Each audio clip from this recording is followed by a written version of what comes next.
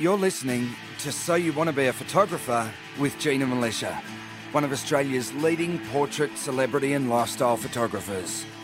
With over 25 years experience in the industry, Gina is a pro photographer who regularly travels the world shooting for some of the country's top magazines and advertisers. She is author of 4 best-selling books on photography, runs workshops and mentors aspiring photographers all around the world.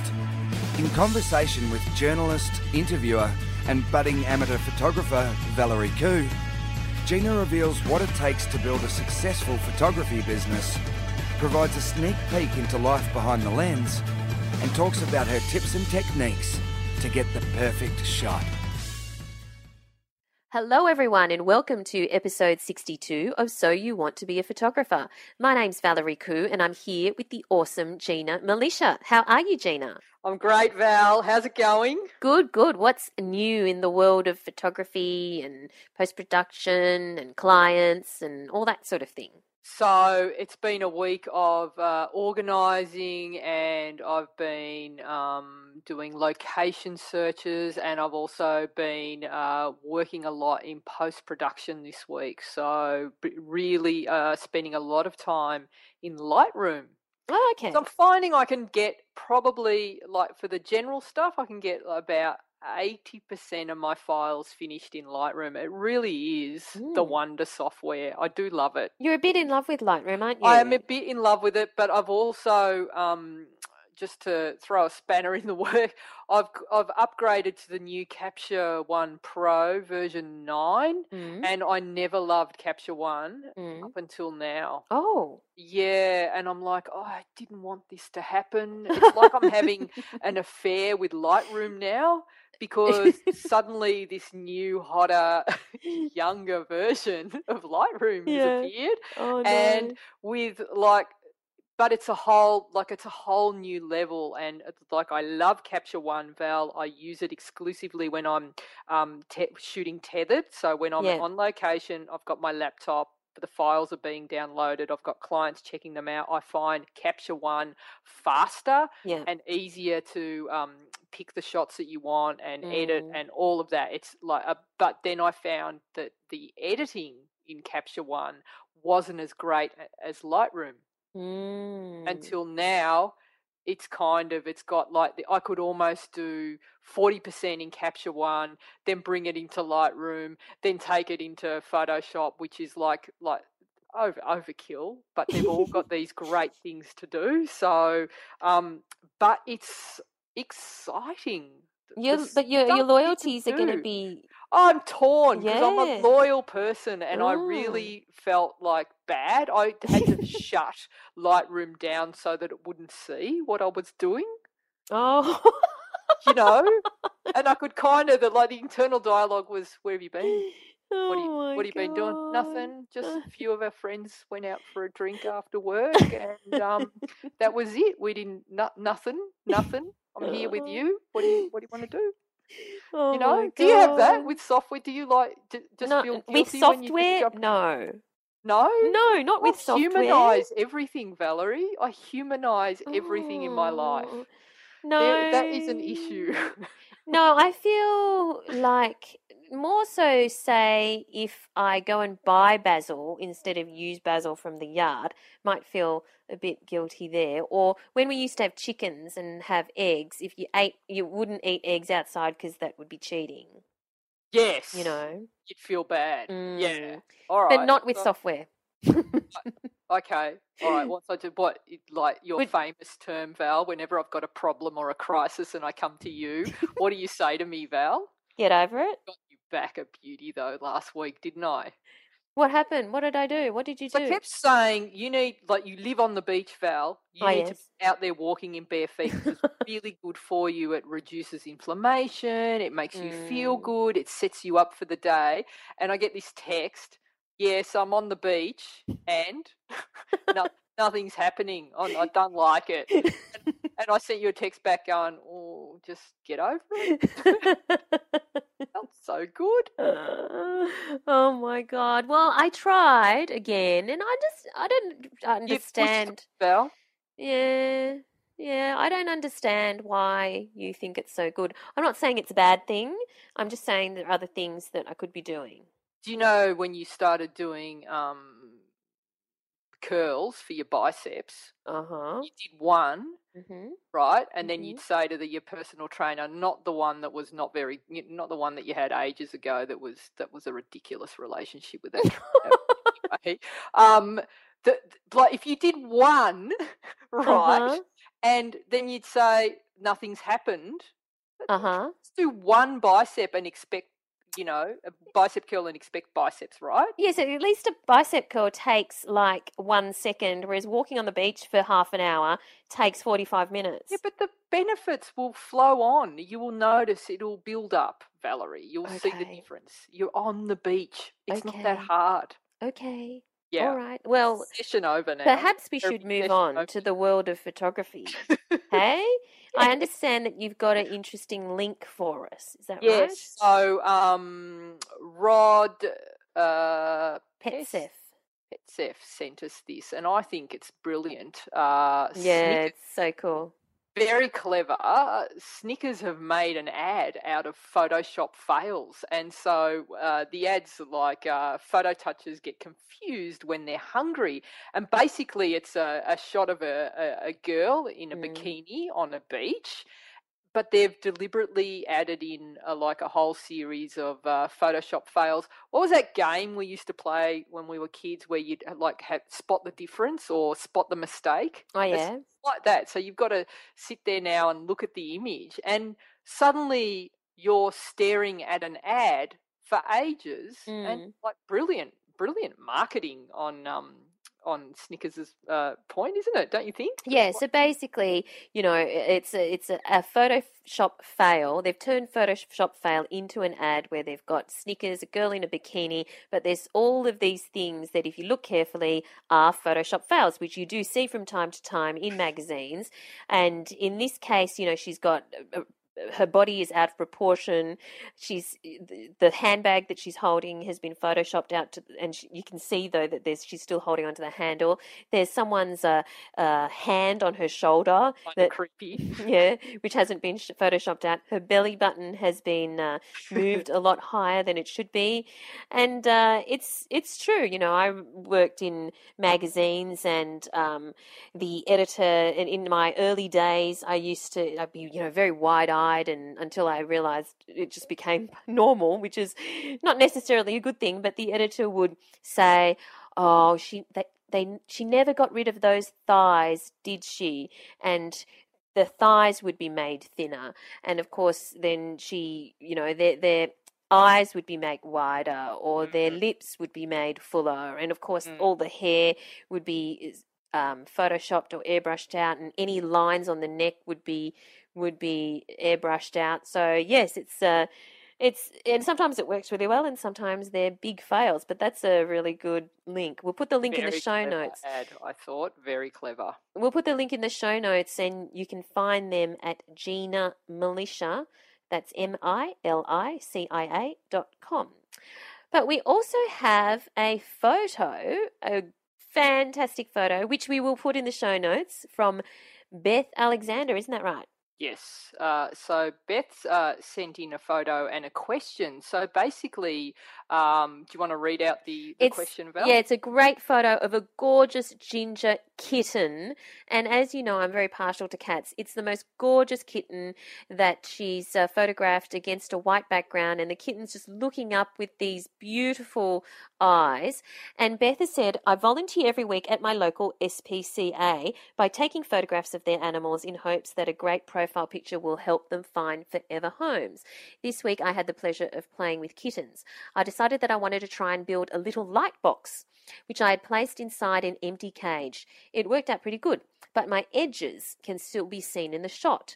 I wonder if anyone had any suggestions on how I could fix this other than editing them out in post, as I've done in the second picture." So she's given 2 examples, and we'll put them in the show notes. But the first thing I have to say is, bless you, Yes. Beth, for Yes. doing this, taking photos of these unwanted animals in the hopes that they will find their forever homes. You're an angel. I know. Angel. I was close to tears when I I saw know, it. I This am is the sort now. of stuff, yeah, I know, that moves me, and it's like you think that like one person can't make a difference, Oh, but like we can, and it's like this is something that as photographers, we like even if you don't have money to donate to charities, stuff mm, like this can really help so many people or so many poor animals. So yeah, a mm, fantastic thing that she's done. So what Beth needs to be able to do, I imagine, is when she's like, say, she's going to donate a couple of hours or a few hours to go to the shelter, she wants to be able to photograph as many pets as possible to get those mm. shots done and minimize her time in post production so that she can, give the shelter as much, bang for their buck as possible, right? Mm. So, I would suggest to avoid having the lines in the box is like maybe the easiest thing to do is just get a slightly bigger box.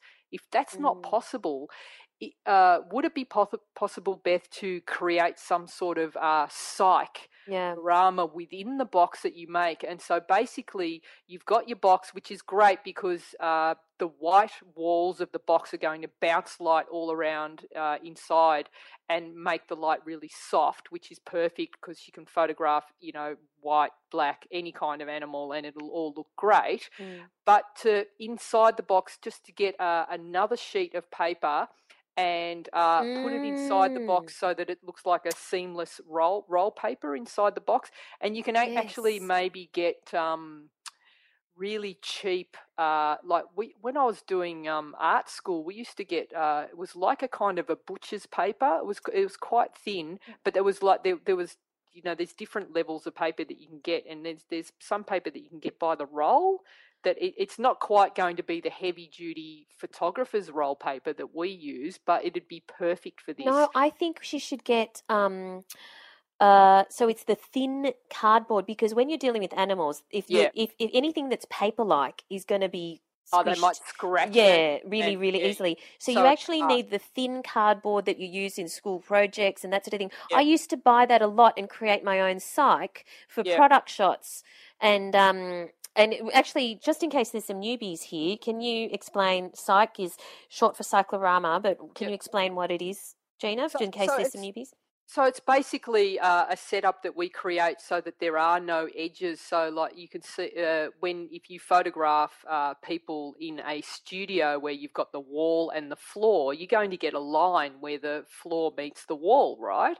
And Mm. so what photographers have created is they use a continuous roll of paper, and we used to use all different colors now, not so much anymore, but mostly white now, so that there is no edge, there's no seam. And when we photograph cars, you can actually get studios that are shaped like an egg. So there's Mm. there's no roof line, there's no walls, there's no edges, so that you can get photograph products and people in an environment that's completely seam free, so that nothing detracts from the product that you're photographing. Yes. So you can get this on a large scale for people, like 3 meter, like 9 foot wide pieces of paper that you can stand people on, or you can get little mini ones for products or smaller jobs like shooting kittens as well. So like what you suggest, Val, is a great idea. So the thinner card, and you could probably maybe find a place that sold it in bulk, because I imagine that once you've got the kitty on the paper, they might like be frightened and make a Cool. mess, or so I imagine you'd need to be maybe changing it every couple of pets depending on what you got. So that's going to eliminate the seam going across the back in the shot. Mm. The other thing, Beth, is if you could shoot with a longer lens, if possible, because basically when you shoot with a wide lens, it gives a wider field of view. So the lens on the camera is going to show more information in the background, like a wider angle. But as you get Mm. longer and longer with your lens, the field of view that the actual lens sees is Yes. narrower. So what you would have is, if you shot this, say, if you had enough room to get back, I'm assuming that where you're shooting, if you could find a room that you could get back a fair bit, shoot with a very long lens, then Mm. you could just zoom in just on the area around the kitten, and you won't have that problem with the box. That is a great idea. So that's two things that would help, and ideally. Brilliant. You'd set it up so that you can like keep the pets in the same spot if you can, the pet wrangler. But that should help with your post production. It's and then you can actually set up. And you know what, Beth? I'm going to make you an action in Lightroom. Awesome. So that you can for your post production. So based on this shot of the kitty, the original one you've given me, I'm going to base it on that, and I'm going to name it after you, and then you can that should save you time as well. Oh, that's awesome. So, yeah, fantastic advice, Gina. Makeshift psych and shoot long. Brilliant. And I can't wait to see the Lightroom preset. Yeah. And if you are interested in getting some Lightroom presets, just go to Gina's website, which is ginamilitia.com. If you sign up for the newsletter, then every month newsletter subscribers only receive a free Lightroom preset, or sometimes presets, from Gina, but the only way you can get them is to sign up to the newsletter. You can also purchase a power pack of Lightroom presets from Gina's website, which you'll find at ginamilitia.com. But let's move on. I hope you found that useful, Beth, because we think you're awesome.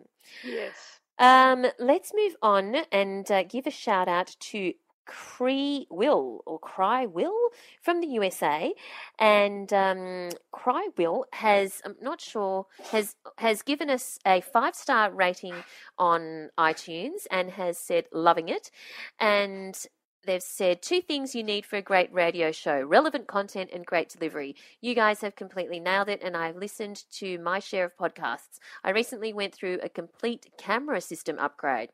I really wish I'd known about your show prior to this, as I had to learn everything the old-fashioned way. 100% subscribed and can't wait to hear more. Chris from Atlanta. Oh, that's awesome. Awesome. Chris, thank you so much. Oh, thank you so much, Chris. That's just brilliant. You've made our day. Yes. And if you do have 30 seconds to leave us a rating or review on iTunes, we'd really appreciate it, because that really helps us in the rankings, and we love hearing from you. But now let's move on to this week's topic, which is great. I love it because I love a bargain. And I do find it difficult to spend a lot of, significant money sometimes when photography is concerned on various cameras, but also the accessories. So this week's topic is awesome. It's called Bargain Hunter: How to Buy New and Used Photography Gear and What to Watch Out For. Excellent topic. So Gina, this is great. Where do we start on this one? So basically, I want to talk about like when you're buying gear, it's like hard to know whether you want to buy. Do you buy brand new? Should you buy used? Like what do you do? And then what are the things, like, because there are some dangers in buying used. There's also dangers in buying new, and you don't want to be ripped off as well. So I want to cover all those things, what to look out for, so you don't end up with a lemon or damaged goods. So But before we launch into it, I just want to talk about my sort of story behind buying gear. And I probably have touched on it, but maybe for some new listeners that are just coming in, my first camera that I ever had was actually an entry-level SLR that I borrowed from my older brother. He was getting into photography, and he let me use that to start with. So that was my first ever camera. I didn't buy it. The second camera that I bought was is your brother a photographer now? No. Okay. Little bit, like he does more on his iPhone. Well, he doesn't have an iPhone. He's got whatever another Samsung version of something like He's always got the latest and greatest. Like he's a tech head, but he's not. But he does work in the industry. So oh, does he? Okay. Interesting. So, the second camera that I got, and I had that camera for maybe a couple of years, and it got me my foot in the door. So I was using an entry level camera with I think he had a Sigma lens, and then I bought myself a second hand Nikon was my first camera, and I used that Sigma lens with that for quite a while. The third camera that I bought Val, was still a second hand body. I bought that in New York on a trip, and it was a 645 medium format camera, and I think I bought like a couple of lenses with that, and then I got my fourth camera was when I bought a new one. Right. So it took me ages to work my way. But having said that, I've never had a problem buying secondhand. Yes. Never. And I've always found that because I wanted good quality gear, but I couldn't afford to shell out the bucks because it's expensive, but I was still managing to find high-end pro quality cameras at entry-level prices, and so I do love a bargain. So when it came to lighting, Val, I actually hired lights for a long time before I bought a kit. So a lot of the studios that I was working out of had lights that I was able to hire as part of the package. So that saved me a lot of money for a long time. And then when it came time to biting the bullet, I bought my lights brand new, and I waited for a show, a photo show, like when you go and you check out, and there's always, they offer the deals. Great deals. Yeah. So, there was an offer that was too good to refuse. So I bought, and I had that light, 3 lights that I bought. I had that set for the last one just carked it. Really? About 23 years. Oh my goodness. Yeah, and they were great lights. They were the old school Elinchrom. So because we're mostly going to talk about cameras and lenses in this show, Val, but just to touch on with lighting quickly, if you're looking at lighting and you want to buy studio lighting, and you want to buy secondhand, I would look at some of the older versions, unless you want to get the really whiz-bang battery-operated lights. Then I'd probably recommend some of the newer ones that are expensive. But if you just want some great studio lights, some of the old school Elinchrom lights that are built like, the old cars, like the old Holdens and the Fords, that they're built with steel, and they're just very basic in the mechanics. Yes. They're the lights you want to buy maybe as your first lights, because repair is very cheap. And if you get brands like popular brands, you're always going to find the parts. It's the same thinking when it comes to buying a car. Yeah. When you're thinking about like lighting, same thinking, like, because a lot of the new lights, like my new Elinchroms that I have now, they're all digitalized, and if something goes wrong, I wouldn't know what to do. Expensive repair, and you can't repair them yourselves. Where the older light, there's a lot of stuff that I can do myself to fix them, and some of my assistants have been able to fix them. So there's just some like a few things to think about when it comes to maybe buying secondhand lighting. But we could probably do a whole show on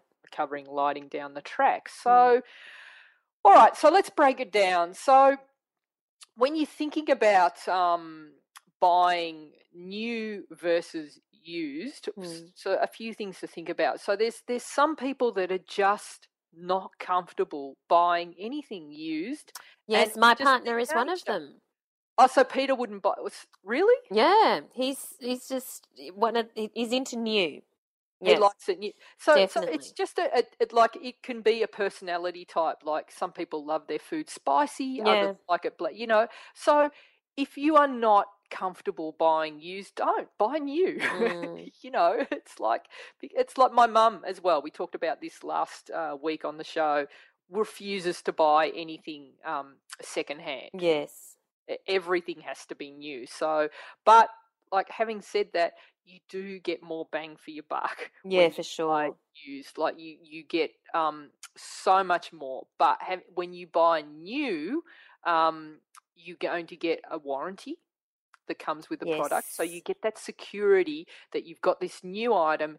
If something goes wrong in the next 1 to 2 years, you can buy extended warranty. And I actually recommend you do purchase the extended warranty when you're buying like a big ticket item. So if you're buying a pro camera, $7,000-8,000, it's worthwhile getting that extra year or two in case something goes wrong. The other thing that's great about buying new, if you're buying in a shop front, like in a real shop, we have to say this, we have to qualify. Yeah, real shops. A real shop or the one, you know, in the air somewhere out there, is the service that you get. So you've got the opportunity to walk into the store, check out all the cameras, have a play with them. But if you meet a great salesman in your local area and have a connection with your local camera supplier, that can be a great thing, especially if you're a newbie starting out, because they have great information. They know about everything, and they'll like suggest stuff that you never even considered in the past. So like I remember when I bought my second-hand first camera, I bought it from a camera store where they had second-hand gear, and the guy Max that was helping me out was like just had so much information, and he sort of became a mentor to me in terms of gear. And he would like if I was looking at a certain lens, he'd go, "No, that's rubbish. That's no good for you. You should look at this lens." And but it was like in a really good way. He wasn't just trying to upsell. So consider that when you're thinking about where you're buying from and what you're buying. And if you're just starting out, like a relationship with a camera supplier can be a really great thing for you. Yep, great idea. All right, so when you're considering the model of camera or lens to buy, there's there are certain people, again, Val, that are the early adopters. They have to be the first one to get the first like version of something because it's new. The iPhone, this, that. They stand in line overnight to get the iPhone and all that. But what I'm not that person. I'm a wait and watch, because I've noticed over the years that when new technology comes out, it's great because it's like, oh my God, this is so amazing, that's so amazing. But what happens is it's the second generation of that product where they iron out all of the bugs and the flaws that's actually really good. Right. But haven't you just... The 5D was a great camera. Yes. Right? The 5D Mark II was so much better. Right. Right? And the 5D Mark III better again. Right. Because they got rid of all the flaws. Same with the Canon 1D, which is the full frame Pro body, was an atrocious camera. It had problems with the focus, but then the 5D Mark II was fantastic because they fixed the problems. So all the early adopters, they hated the camera because of that problem. So think about that when you're buying secondhand. Maybe look at trying not to get the original model of a camera. Get the version Mark II or Mark III. Yep. Great. But have you not just recently acquired a 1DS or a one? What did you just recently acquire? I know, Val, but I had no choice. I'm thinking. I bought 1DX, which was the first of that generation of camera, but I had nowhere else to go. It was that or go over to Nikon, and like I would be happy to go over to Nikon, but it's such an investment in lenses and everything. Oh yeah, my God! And I'm so comfortable with my Canon. I can use it blindfolded, and that's like another investment in time. So yeah, the new 1DX 2 has just come out as well, and apparently it's amazing. So look, it's never right. Like as soon as I get my iPhone 6, the iPhone, what are we up to in iPhones? Oh, I don't even know. 6 something, 6 I don't know. 6S or something. There's always thing. But you know, it applies to TV shows as well, Val. Like when a new TV show comes out, the first season is good, but usually the second season is yes, good. Definitely. In everything. That doesn't apply to movies. The first movie is great. The sequel, not so good. I'm thinking. Well, Rocky 2. And Godfather are exceptions. You know. But Sex and the City was a good movie. Horrendous. Sex and the City 2. Horrendous. See? So it's like it's not across the board. Okay.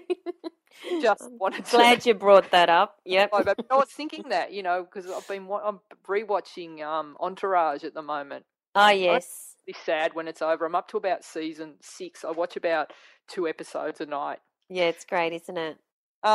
So where were we? I'm not sure, Gina. So, having said, we just mentioned the 1DX came out. It's Yes. just come out. If you're looking to buy a new camera, when the latest and greatest model comes out, that's a great time for everyone who's looking at cameras to buy the pre-model or the preceding second-hand model, because everything suddenly is discounted because everyone wants the new shiny one.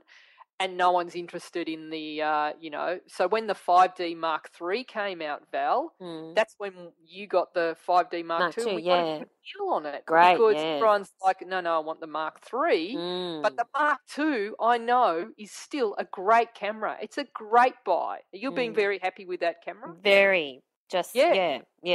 So, waiting for those times is a good time to pounce as well. So just like you can subscribe to the major brands, Canon, Nikon, they all have rumor forums. So if you're that geeky and intent on getting a bargain, subscribe to their forums and you'll know when there's something about to come out and you can be ready. It's like, well, if I look to buying in July when that model comes out, I should be able to pick up a bargain.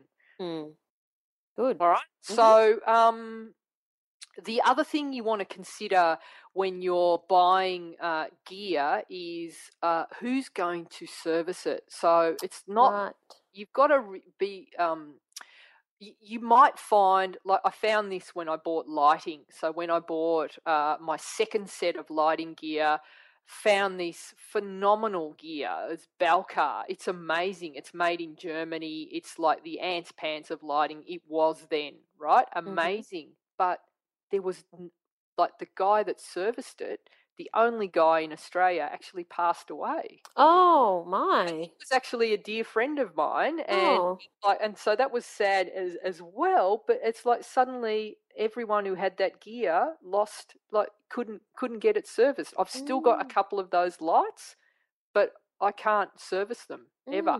So I'll just have to wait for them to fizzle out. I can still use them. So it's again, there's a lot of similarities in buying gear as there is to buying a car. So if you're buying a car, you can probably use a lot of this information today. So this is more than a photography podcast, Val. I've always said that. All right, yeah. Sometimes it's a cooking podcast too. I know, but now we're giving advice on buying used cars. Let's just stick with photography, I think. When you're buying, if you stick to well-known brands, you're not really going to get into trouble because they're easy to service. There's usually a lot of parts available. Spare parts aren't hard to find, and there's usually lots of people around that know how to repair them. If you buy something that's really niche, unique, this new brand on the block, find out where it can get serviced and what the cost is in servicing it, because it's really important. Absolutely.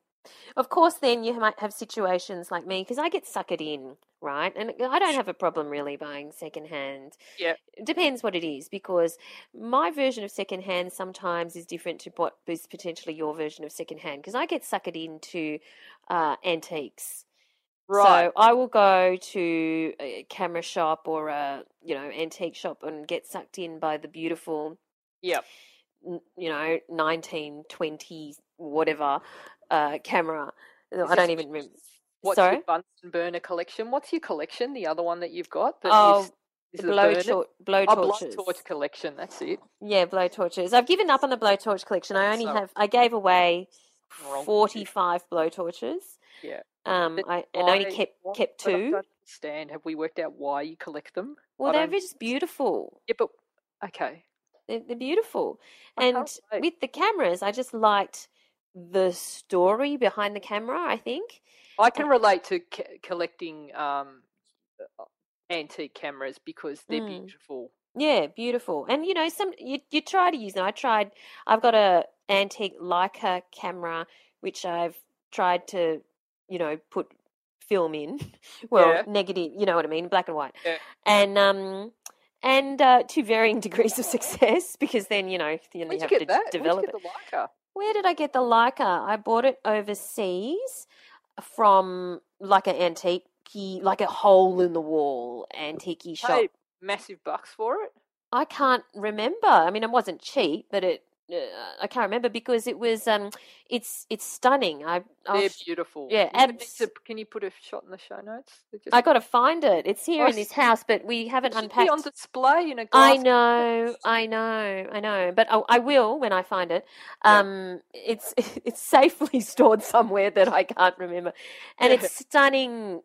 With this leather case and all of these brass, fittings kind of thing, and the old-fashioned focus and aperture and shutter speed and all of this, and it has the insignia of the Luftwaffe. The German Air Force. Wow. And it's got the Luftwaffe engraved, insignia engraved in it. So I'm just fascinated by the story behind it and whether it was used in the war by the Germans, obviously, Yeah. and imagine the sort of things that it Hans's took. father might have Well, owned it. Hans's father might have owned it. That's right. Anyway, let's move on. We were talking about make sure you have a way to service it. No one was going to service that particular Leica camera. Was my point. Yeah, no, there's people that do service like it. Well, There's possibly, but no one yeah, nearby. yeah, no one nearby. Yeah, so there's some things to consider when you're buying the new as opposed to the used gear and where to look and like.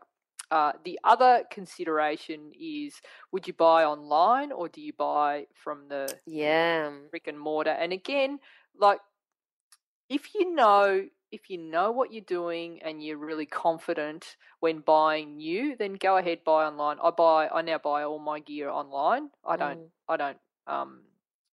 buy from stores anymore. Mm-hmm. But and do you have a preferred supplier, Gina, that you're happy to share? So B&H is great. I would buy from Amazon if they let us. Well, I don't understand. Can someone explain to me why in Australia we can't buy off Amazon for certain gear? I don't think it's an Amazon restriction. I think it's potentially whoever the Amazon seller is. Oh, maybe really? It is an Amazon restriction. I'm not sure. Yeah, because there's like certain amazing bargains that I see through Amazon and they're like, we don't ship to you, to your region. So that's disappointing. B&H is fantastic. Have you been to B&H in New York? Yeah, it's amazing. Oh my God. Experience, isn't it? Got to go there even if you're not buying anything, you have to go there, right? It's fantastic. And all those shops along that in that area are fantastic. It's like such a good experience. I'm sure New Yorkers are very familiar with B&H, but if you haven't been to B&H in New York, you just do yourself a favor and go there simply for the experience. It is bizarre. It's fantastic. So, and you know what was interesting at B&H? Because it was so bizarre, I took my camera out to, take a photo of all the goings-ons. Because they've got this incredible, this incredible system where whatever you buy gets delivered by this super complicated overhead sort of trolley conveyor belt system. Yeah. And it's systemized within an inch of his life. Anyway, I took my camera out and I got immediately shut down as if I was at like a rock concert or something. Yeah. And it's just a very cool place to go. So, and B&H, Amazon, Digital World International is another one that I've used. But look for I have a story of a friend who bought something online and they thought they were buying jeans from trying to think of the brand. They were very expensive jeans. They thought they were buying from that store, but it was actually hackers had made it look like that store, and you end up buying from knockoffs instead. Oh no. So they get delivered. It looks like the jeans and everything, but on closer inspection, it's like a $50 knockoff version, and it wasn't even their website.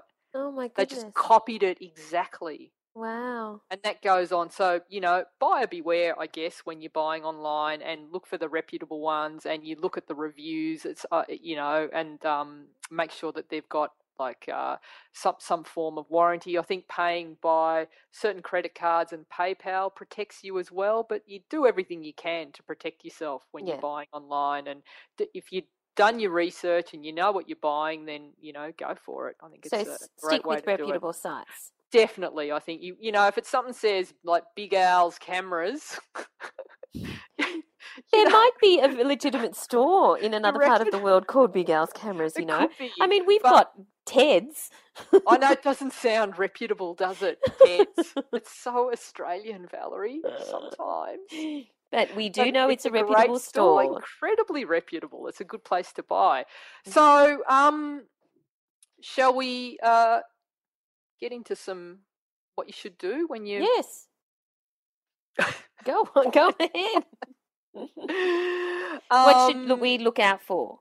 Okay, so the first thing is do your research. It's pointless just going, I want to buy a camera. Which one? I'll buy the shiniest one, the one that looks the prettiest. That works for shoes to a point, and certain other clothes. But like for cameras, I think the first step is to go into a physical shop and have a play around with cameras, and or like if you see a friend who's got a good camera, or you can hire a camera, try them out, and find the one that suits you best. Because like I could rave about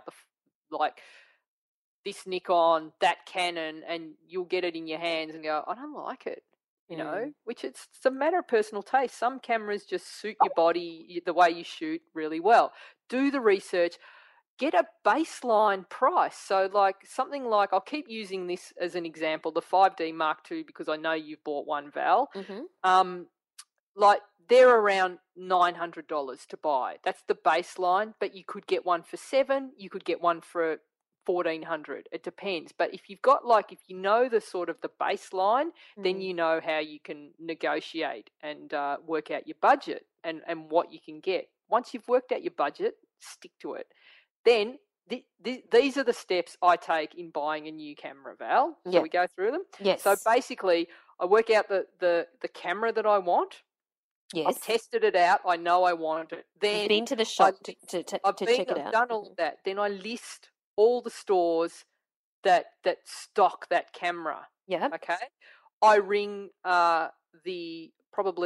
I'll just randomly ring one, and I'll ask them to quote me on that camera. Yeah. The best price. Yeah. Then I'll ring the next store and I'll say, let's just say for the sake of argument, Dave's camera store quoted me $1,000 on this. I'll then ring Jono's camera store. We'll keep it Australian, all right? Jono's camera store. Hey, Jono's, I've got a quote for this new camera. They've quoted me $900. What can you do? And they'll come back with $800. Okay? Then I'll take that price and I'll ring Richo's camera store. And I go, hey, Richo's, I've got a quote. Can you better $800? And I'll keep going that way, and then I'll go back to the first one. So Dave's going to do it for $700. Can you do until they get sick of me? Okay, lessons in negotiation from Gina Militia. Yes, and then when I've got the price, then I want add-ons. Okay, I always want to go away. So same as buying a car. When you buy a car, you want the free mats. You want you want them to throw in as much as possible, which they'll do to get the sale across the line. So same again. I'm like, well, can you give me a spare battery? Can I have some memory cards? Can I have the strap? And I'll just keep going again till they get sick of me. All right. So you want to get as much bang for your buck. Yes, so that's how I buy a camera. Okay. You can get a lot off that way. And the trick, you don't ask, you don't get. This also works for mattresses as well. What? When you're shopping for mattresses, like they're so overpriced, it's not funny. So Yeah. there's usually a homemaker centre where there'll be 5 of them in a row. Yes. You start at the first one and you work your way to the last one. By the time you got to the last one, you should have been able to knock off, a considerable amount of money. You see, you should have been there to coach my partner when we recently bought our mattress because I said that's what we should do. Did you pay the price? Well, we did by doing the sales, Yeah. but I said, yes, let's go to the next one and see what the price is. Let's go to the next one. And yeah, he couldn't be bothered. Ridiculous. And I just got a tip on the sales from an insider that said to me, the Christmas sales, which are probably the biggest of the year, don't go on the first day. Wait 3 or 4 days in because they get even better. Oh, good. Okay. It's a great tip, I thought. At least, yes, I don't do that. I don't go on the first day because I can't handle the crowds. Yeah. So the trick is don't be afraid to negotiate and don't be afraid to play them off against each other. And I will ask for a percentage off for everything I buy, maybe except for the coffee I buy regularly, but you probably get a discount if you ask for it. That would be pretty cheap if you're asking your coffee seller. Yeah, I know. So, but I don't. But whenever I buy anything, I'll always ask for a discount. Is that your best price? What's your best price then? And it works at the Apple store as well. I got 10% off. Oh, well done. Say you cannot get a discount at Apple. I got it. Well done. And then you just get addicted. Apart from your great negotiating skills, can you perhaps share with us some of the things, especially when we're buying secondhand, some of the things that we need to look out for? Because it sounds like you have a system with your negotiation. Do you have a system like a checklist or some questions that you always ask or, something like that so that we know that we've got our bases covered? Okay, so we're now buying secondhand, Val. Yes.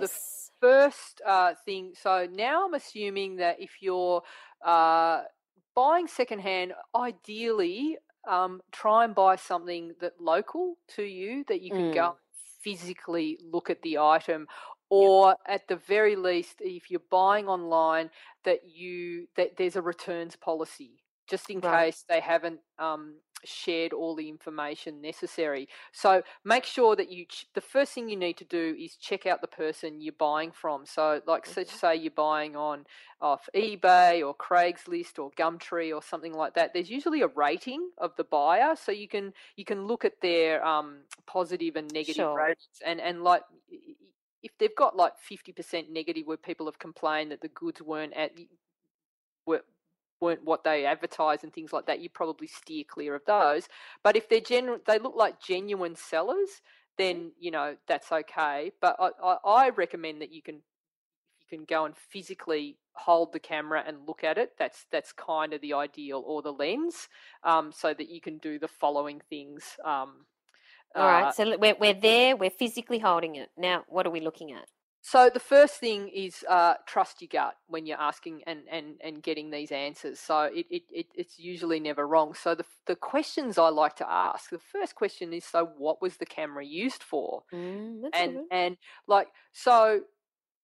Is it you might get a genuine bargain? There are a lot of people that say, I want to be a photographer. I'm going to buy all the gear, and and it turns out that at the end of the day, there's something else, there's another distraction, or they find another hobby that they like better. There's a lot of people like that. I've got a motorbike outside, Val. My little crisis out there is an example of someone who's just decided that they want to do something, but who knows, in a year, I might go, I don't want to do it anymore. And then suddenly that's going to be that bargain, right? So that's a really good question, but it's not going to happen. I love Stella so much, Val. I love her. Okay.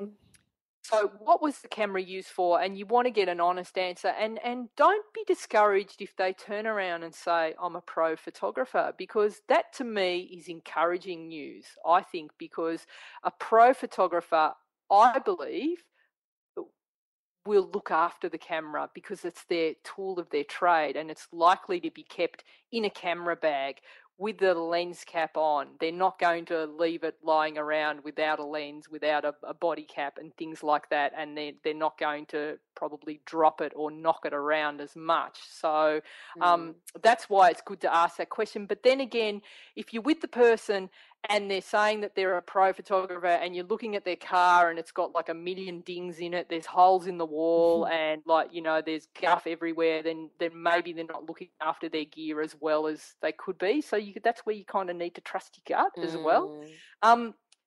Another really important question is where has the camera been stored? Has it been kept in a case?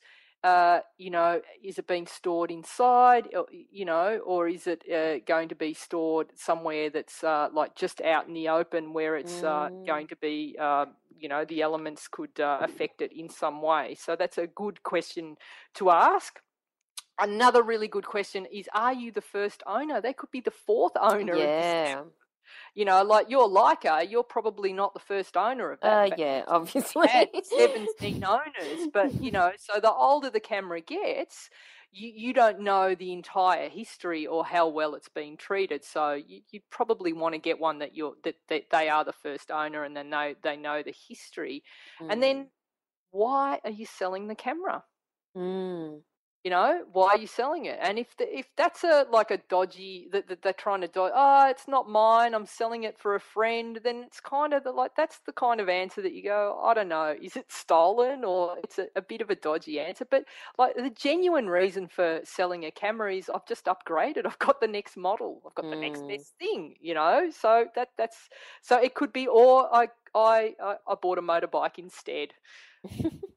So there's some really good questions. Another one, and this is it may be in the preliminary set of questions as you're emailing each other before you've made the five train changes to get to their place, which is always, it's never easy to get to when you're buying secondhand. But ask the question: is there any mold, scratches, chips, or dents in the lenses? Yeah. Okay.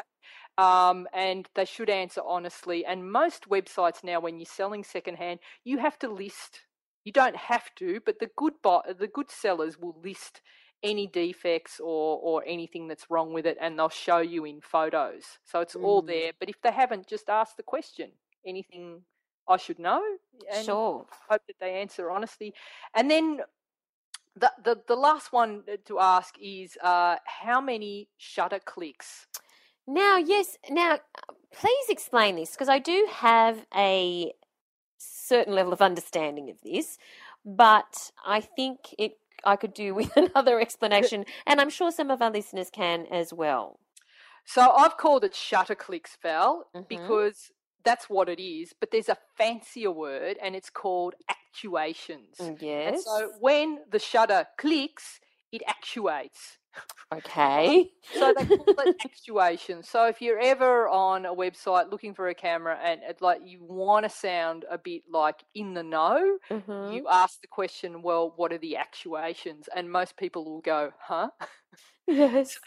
So the reason we ask this question, it's very similar. Again, I'm bringing the car analogy in, Val. It's like, how many Ks has it done? Or miles. Or how many miles per hour has the car gone? Because not miles per hour, miles in total. Yeah, miles in total, because the shutter in a camera has a lifespan of a certain number of shots before it keels over. Now, it's roughly this number, but basically an entry level will last about 50,000 clicks. A mid-level will last about 100,000 clicks. And I'm talking about the actual shutter, the thing that opens and shuts on the camera. Not the whole camera, but the shutter. But once the shutter's gone, there's people that believe it's not worth keeping the camera, which I'll touch on in a sec as well. And a professional can last 200,000 shots. Now, this is going to vary depending on how the actual camera was used. Now, if someone had an entry-level camera and they've just every week gone to book club and taken a photo, click, and that's it, that shutter is probably going to last a lot longer than someone who had the same camera and has gone out every day and photographed motor racing, where they just have it on high speed Yeah. That's going to wear it out. If the camera smokes as well, Val, Smokes. it's going to go a lot. Yeah, it's going to go a lot quicker. So basically, you know, we can say that the lifespan of an adult is 85 or 90 years old. But if that person looked after themselves and did all the right things, they're going to live a lot longer. It's the same. The same can be said. So I want to ask, let's say it has 200 actuations or shutter clicks. 200 only? Sorry, 200,000 or 50,000, whatever the limit is. What happens after that point? What happens after 200,000? Does your camera die? Okay, so I had a 1DS Mark II, which was 2 cameras ago, and I used that. Because an average shoot for me is about 3,000 frames. Now, I'm not shooting at high speed. It's click, click, click, but I shoot volume. So eventually, it just wore out, and so it dies mid. It'll just, that's it. It stops. It just dies. It actually dies. So you can't, so you got like no shutter anymore and your camera seizes up. But I then took that to the camera clinic, which is a great place in Melbourne where I get my cameras repaired, and I had the shutter replaced. It cost me about $400, and suddenly it's good as new. So it's like having a heart attack and then you get it replaced with a pacemaker or something. No, because you're keeping the old heart and the jump start every time. It's like having a heart transplant, Val. Yeah, right. Okay. Or the motor seizes and you get a new motor for your car, basically. So it's the shutter. You get a new shutter. So if you're buying a professional camera, which can be around $7,000, $8,000, $9,000, $10,000, I don't think that spending another $400 on a new shutter is a big deal. So if you're looking at picking up a bargain at the top end and you're looking at something like, I just sold my 1DS Mark III, Val, about a month ago for $950. It was $9,000 when I bought it. Wow! And I was very upfront. The shutter hadn't gone, but I was pretty confident it wasn't far away, and I was pretty confident I was at that 200,000 clicks. And I said that to the buyer, and I said that in the ad when I put it in. The shutter's probably about to roll over. I'm just warning you. And the guy that bought it was well aware of the bargain he was getting, because the first thing he did was went and put a new shutter in it. Yeah, right. So $1,300, he got a great deal. So it's something to consider.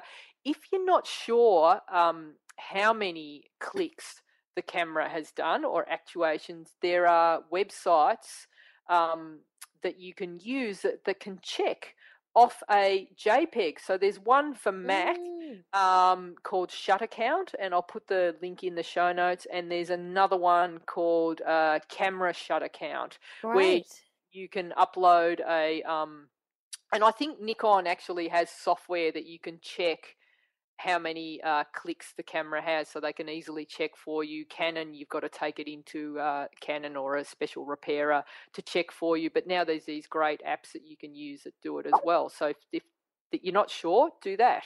Yeah, awesome. All right, so the next thing you need to have a look at the camera, check it for bingles. Again, like a car, cosmetic wear. I wonder if is bingle a word in the US? Can our American listeners tell us?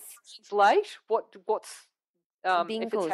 Dents? Dents and dents? dents, dings. You want to check for cosmetic.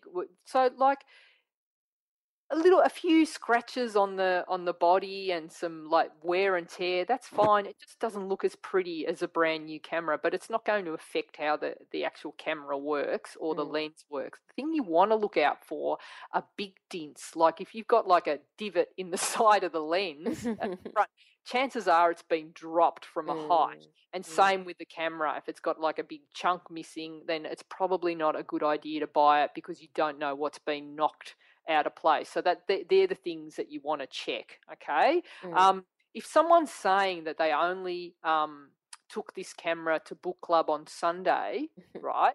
But you're looking at it and it's like worn around the shutter. The hot shoe where you slide the flash on and off is worn. You can see the marks there. It's worn away the silver. You can see that it's been used a lot. Then they're not telling you the truth. So you and the strap's a bit threadbare.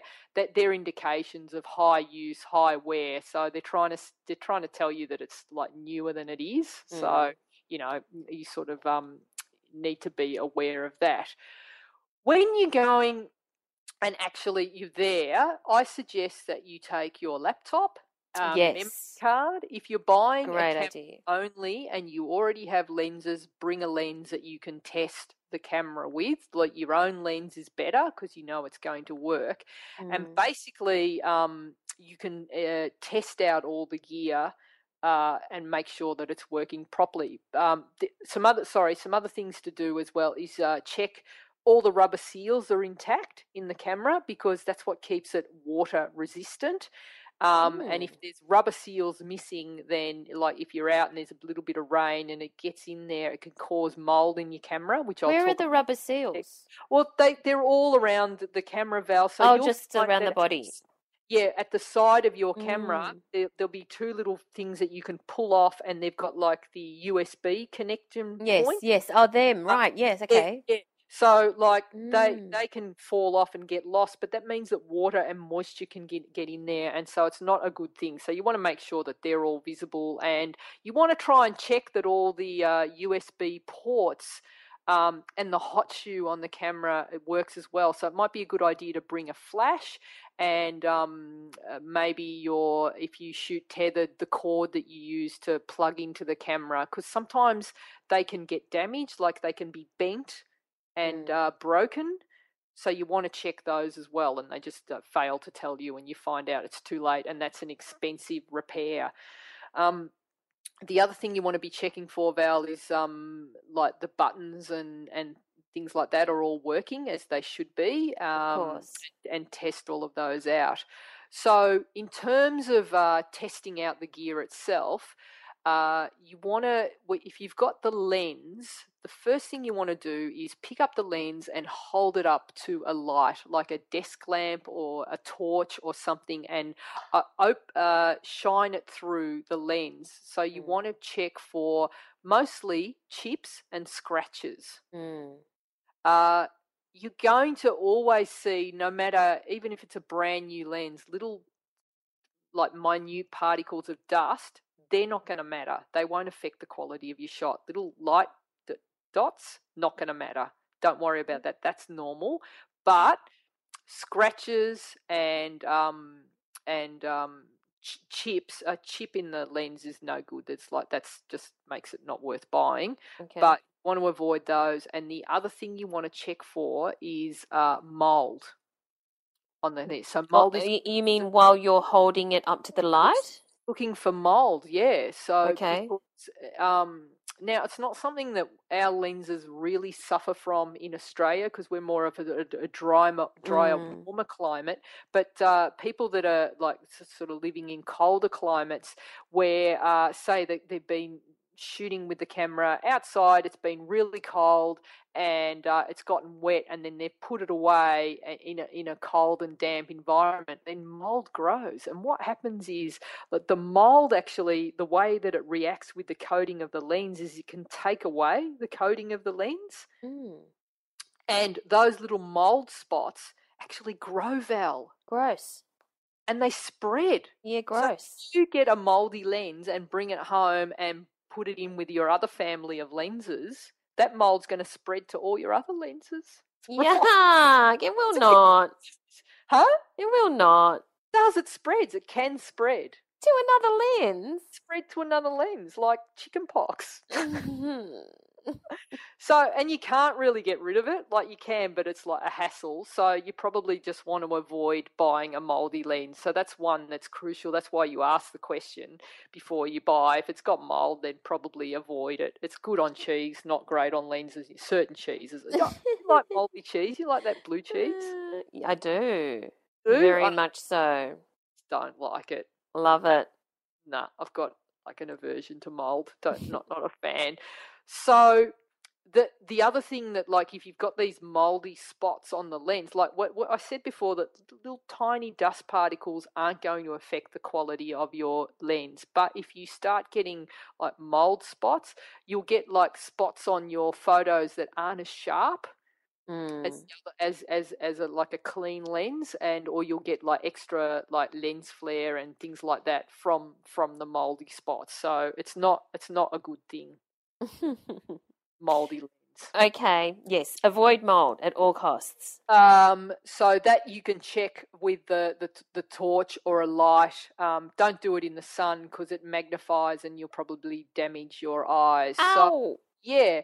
The next thing you want to check on your lens is you make sure that the both the autofocus and manual focus are working. So basically, probably the easiest way is like you could photograph the person you're buying from, okay, and take a shot maybe of their eyes so that you can see that the actual eyelashes are pin sharp. So anywhere where there's really fine detail, if they don't want you to do that, then ask the question, you don't want to be photographed? Is something I should know? Are you dodgy? You know? But the other thing is just get is dodgy also an Australian word? We need to almost have subtitles for this whole episode, Val.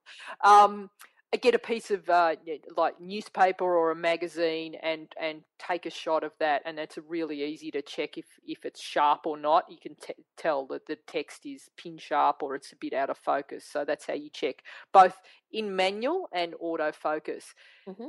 The other thing you want to look out for with the zoom lenses is as they get older, the actual mechanism that you zoom from wide to long gets loose, like when the steering on a car as it gets older gets loose as well. So that and you get something called lens creep, which you won't notice if you just hold the camera up and just take a photo, say, of like a person the way you normally would. The way you'll notice lens creep is if you, say, try and take a photo of the ground where the lens is pointing straight down. And you've got it like pulled right back to zoom, right?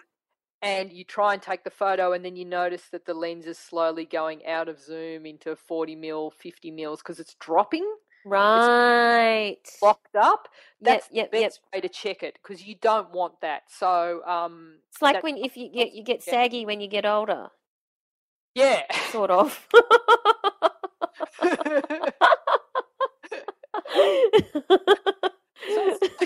Yeah, lens creep. It's like the same thing happens. Like you're in the shower, you're going, "What's that? Look at my leg. Oh, it's my butt."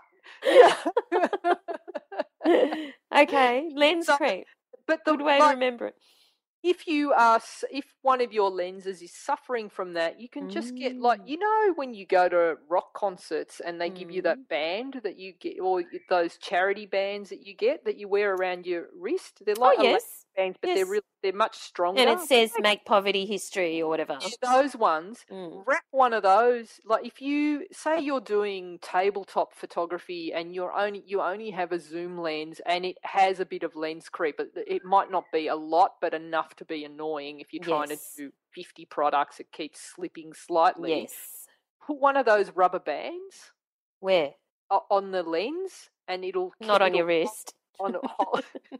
You wear the rubber band that says, make love, not war, and it just stay happy, be positive, and it just stops you getting angry at everyone while you shoot. No, where do you put it? On the lens, Val, and it locks the lens into focus. Oh, stop it from creeping down. Okay, great. Yeah. How'd you discover that? So let me see. That was a blog post. I have to give credit to. I read Sarah Hipwell. I think the name. Great. I have to find the right one because she had like a list of like 20. I've actually shared this blog in other episodes of the podcast. I haven't mentioned this particular thing, so I'll find it and put it in the show notes. But it's a good trick, isn't it? Yeah, great trick for lens creep. And it'll help your saggy bits. The Lens Creeps sounds like a band you would go and see. Yeah. I don't know, going to see the Lens Creeps. Yeah. So then when you're checking the zoom action itself should be quite smooth. Yeah. So you notice that there are parts that stick, or it's not as smooth and accurate. Might want to be aware of that, because again, it's like if the lens is a bargain, then you're thinking it's $400 to repair. It's not worth buying. It's like when your hips get creaky as you get older. Well, if you just went to the beach, like I said, wouldn't be an issue, would it? But like, you got to have it once. You got to keep going. Okay. You wouldn't stop complaining. The next one that you need to look out for is the contact points on the lens. So they're usually gold, and they're the points that when the lens connects to the camera, that's how the camera and the lens talk to each other. Yes, yes. So Dave, we're zooming out now. Zooming out, focusing here. They talk to each other. Got it. Those contact points get guff, muck on them. So if the person who's looking after had the lens before you didn't keep the caps on, left them like lying around like that, then they're going to attract, guff and dust. Then when you try and attach the lens to the camera, it's not going to work as well. It's like when communication breaks down in a marriage. It's the same thing. And so you can get the therapist in, but it's very expensive, Val. And in the end, you just get divorced because it doesn't work. So you want to not get to that point. Yes. And keep your contacts clean. Okay. So another good thing to remember is when you're getting just as an afterthought, when you're buying the stuff from someone, ask them if they have the owner's manual. Yes. Because it's just a pain having to print it offline. Yes, very useful, yes. All right, and lastly, Val, you want to check that there isn't, that the sensor is in good condition and then there's no scratches or permanent damage. Like, I don't know, some people try and clean the sensor themselves. So there is a way that you can take the lens off the camera and look into it and get the mirror to lock up so that you can actually see the sensor. And you can have a good look and inspect it, maybe with a magnifying glass, and make sure that there aren't any divots or grooves or anything really bad on it, because that'll never come off and it'll affect all your photos. And then find, and this is what I did with your camera when I bought it, find a plain wall and photograph it at f/22 at ISO 100, and then put that load that image into your computer and have a look at 100%, and you'll see any dust and guff that's on the sensor. Great tip. Covered, and it's disgusting.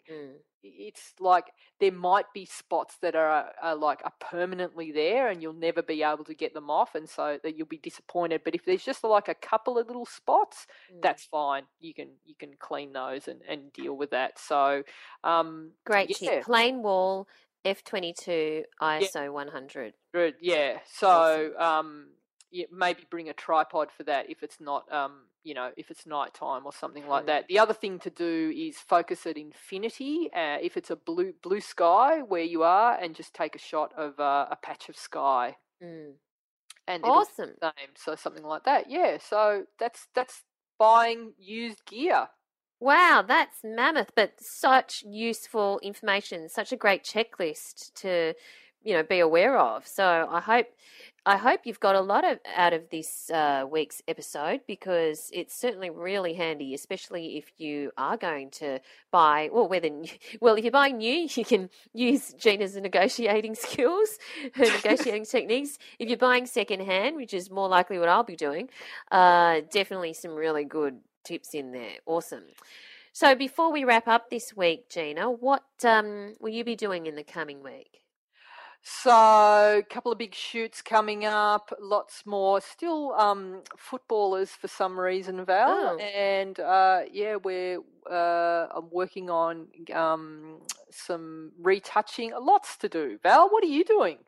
I will be organising our upcoming trip to the Philippines. You and I are going to the Philippines. There's a lot of travel coming up, Val. Yeah, it should be fun. And we're going to do some shooting there. We're going to do some filming there. We're going to be creating part of a course there.